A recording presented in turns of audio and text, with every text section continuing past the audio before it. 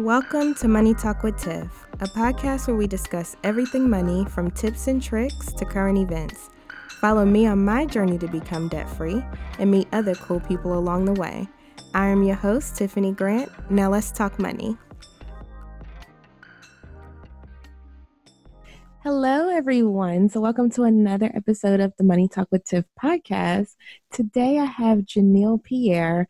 She is a financial success coach and the owner of The Wealth Factor. Hey, Janelle, how are you? Hey, Tiffany, I am well. How are you? I'm doing pretty good.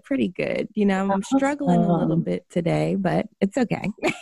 Girl, I think we're all struggling. I've had school this weekend. I was in school on Friday from 12 to about 9-ish. We had a social after school, and then I had to be back in school on Saturday morning at 8 to 2, and then I had a peer coaching event after school, which took me to 5. So we're all struggling right now.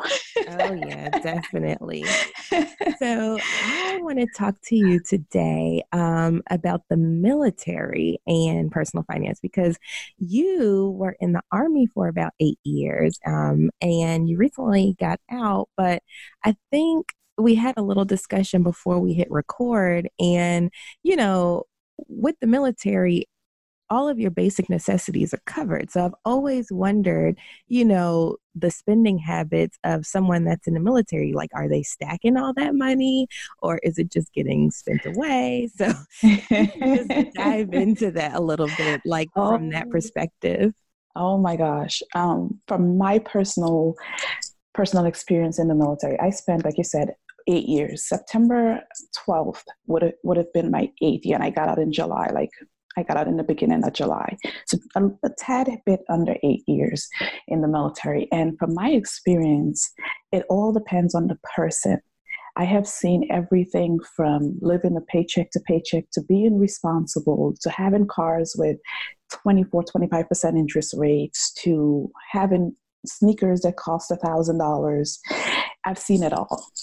I've seen it all across the military. But I think the overarching impression that I got is that we can be a little bit frivolous with money, because we know that regardless to what, everything is covered. Like, our needs are covered. We don't have to worry about medical, dental. We don't have to worry about anything. If we should get sick, anything like that, we still get paid on the 1st and the 15th of every month.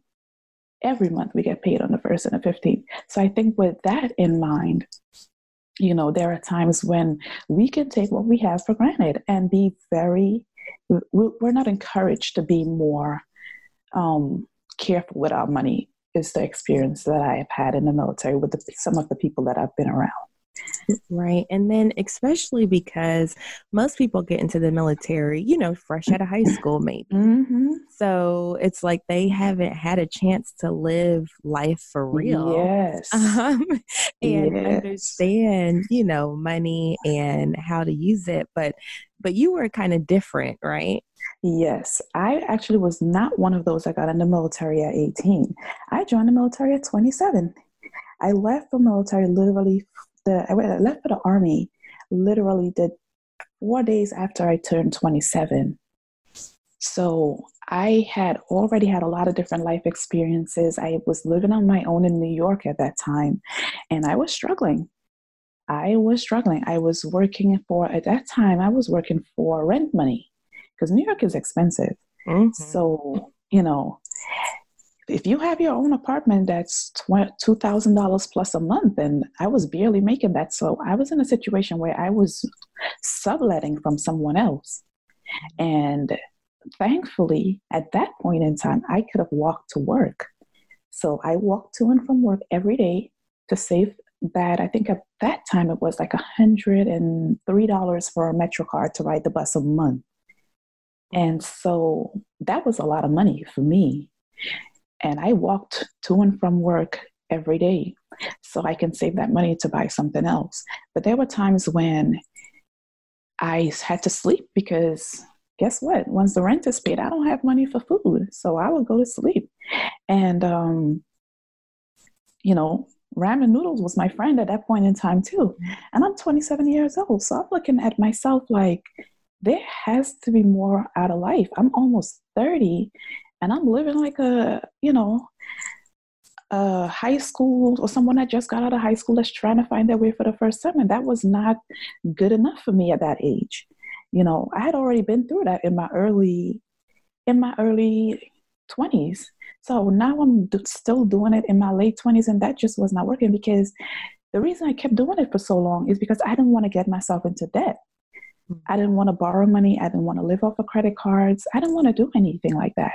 So I was just living off of the cash that I made. And I was like, when I woke up that year, I was like, I'm not doing this for another year. And so I started brainstorming, and I wanted to go to college. College was a big thing for me. Like, I wanted to be a nurse, and I was like, I could never go to school on what I'm making. I applied to college anyway, and I got accepted into 5 different colleges. And that broke my heart. It was happy and it was sad. It broke my heart. I got accepted into 5 different colleges in New York, and I couldn't go to any one of them because there was no way I could have afforded to.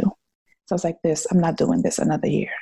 So that's where the whole idea to join the military came from, because I always wanted to do it, but I was scared. And that was my motivation to push past that fear.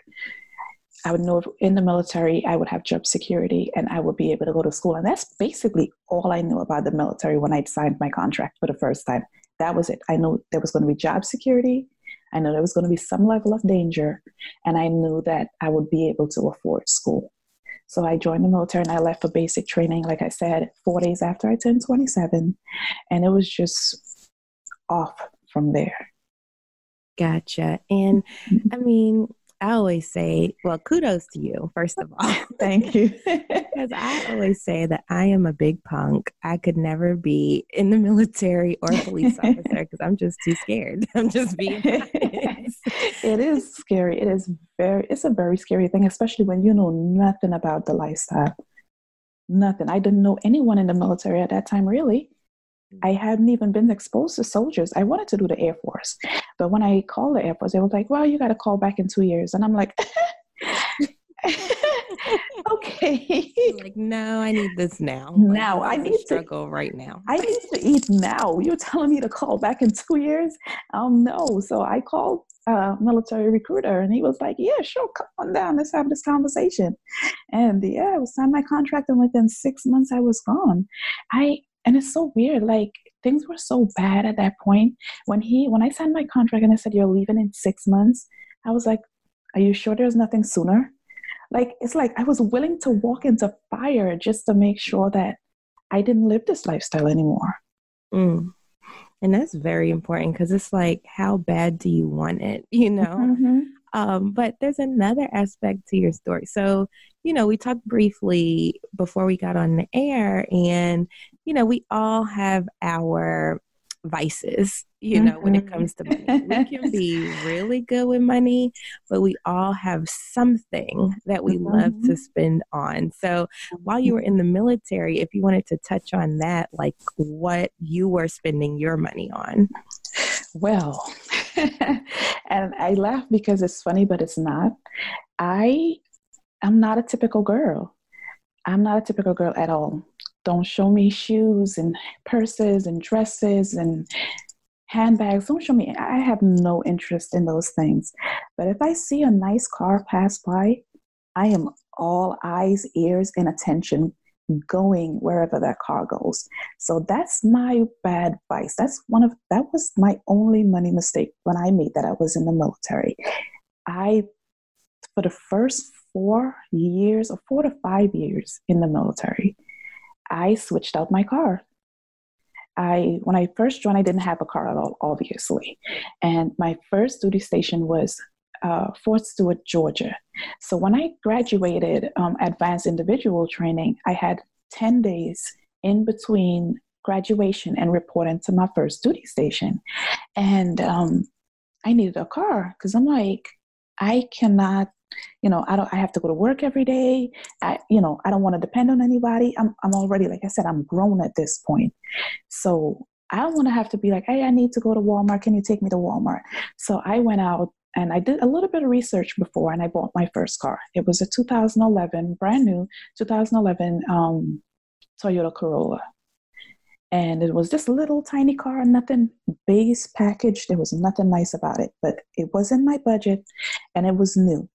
It had to have been new because I don't know anything about cars and I didn't want to spend a bunch of money at the mechanics. So if it's new, I know that it's probably not going to have any issues whatsoever.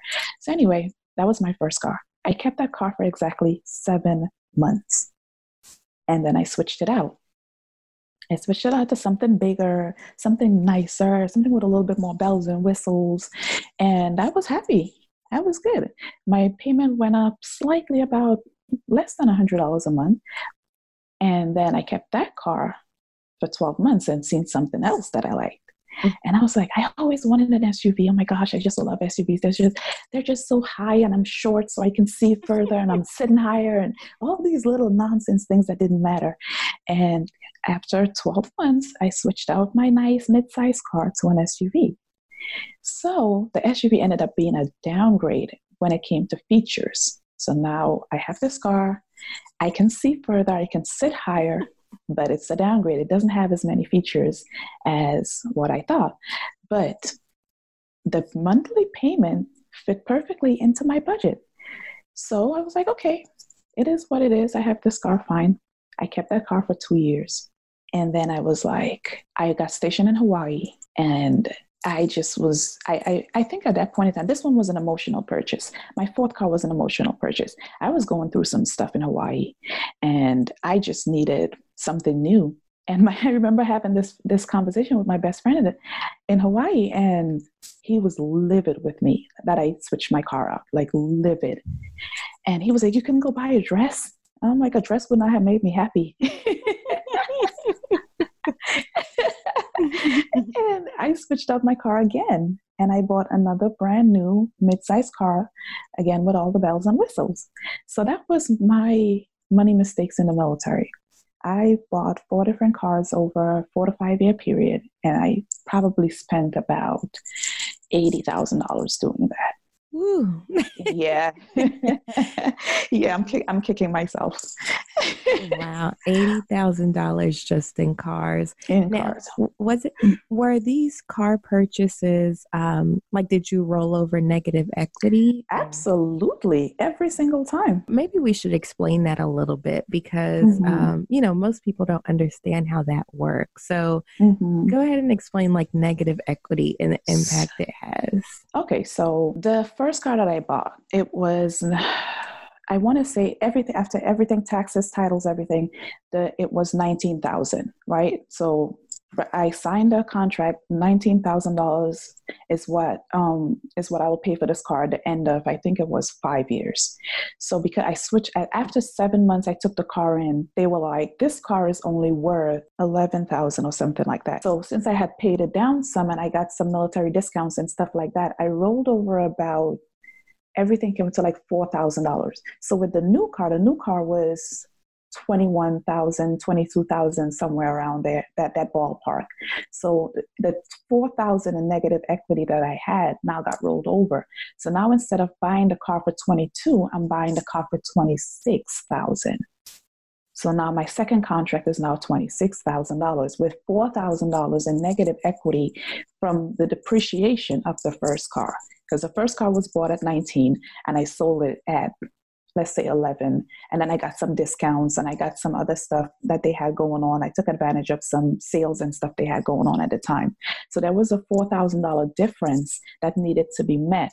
That $4,000 difference is negative equity, and it got put on to my new car. So before I even start paying for that new car, I had $4,000 left over from the old car. And I did that every single time. I think when I signed my last contract in Hawaii with the car that I have now, and this December will be 4 years since I've had that car. So I'm doing pretty good. I'm never switching cars out again. Yes, congratulations. You have hit a record. I have hit a new record. It's going to be 4 years in December.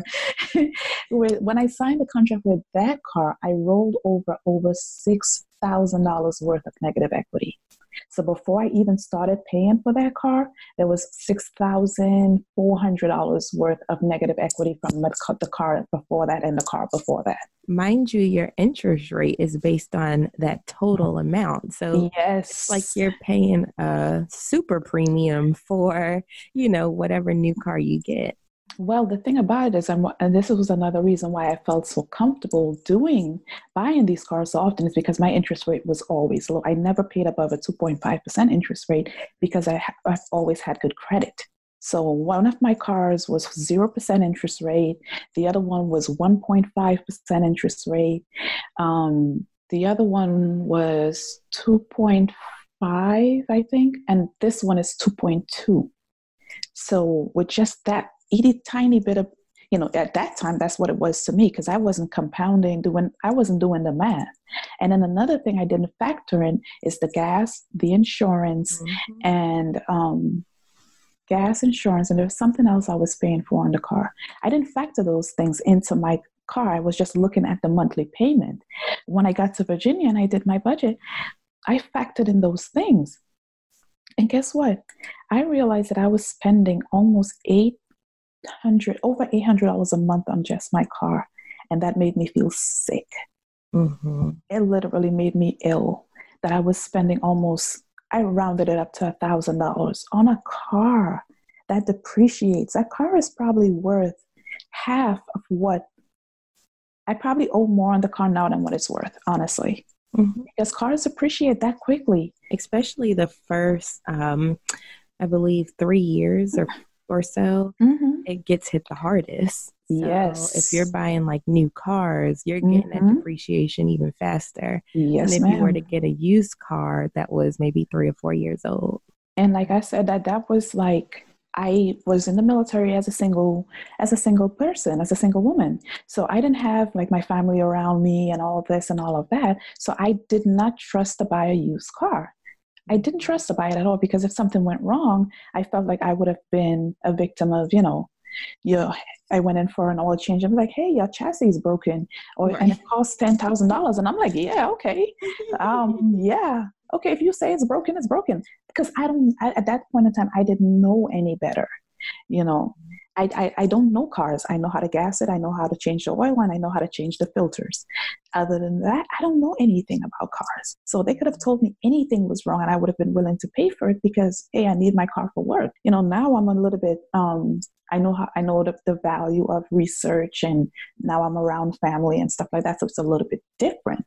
But back then, I didn't have that option. So I didn't want to take the risk to buy a used car and it breaks down and I'm spending money out the yazoo trying to fix it. So, well, thank you so much, Janelle, for coming on the show today. So if people want to follow you, where can they find you? First of all, thank you for having me. And I can be found at thewealthfactor.org. I blog over there, and I have this whole story about my cars and so many other things on that website. And also I'm on Facebook at The Wealth Factor 1, and on Instagram at The Wealth Factor 1, and on Twitter just at The Wealth Factor, and you have to capitalize each word. I couldn't get the one on Twitter, so I had to just capitalize each word, because Twitter has 15 characters only in your handle, and the one would have made 16. I was like, But yeah, you can definitely find me on there. Gotta love Twitter and all of their restrictions. Oh yeah, absolutely. Well, thank you so much, and I hope you have a wonderful rest of your day. Thank you. You too. It was so much fun. Bye-bye. Thank you for listening to the Money Talk with Tiff podcast. For free resources and materials, head over to moneytalkwitht.com, and while you're there, why not sign up for our newsletter so you'll never miss an episode. Talk to you soon.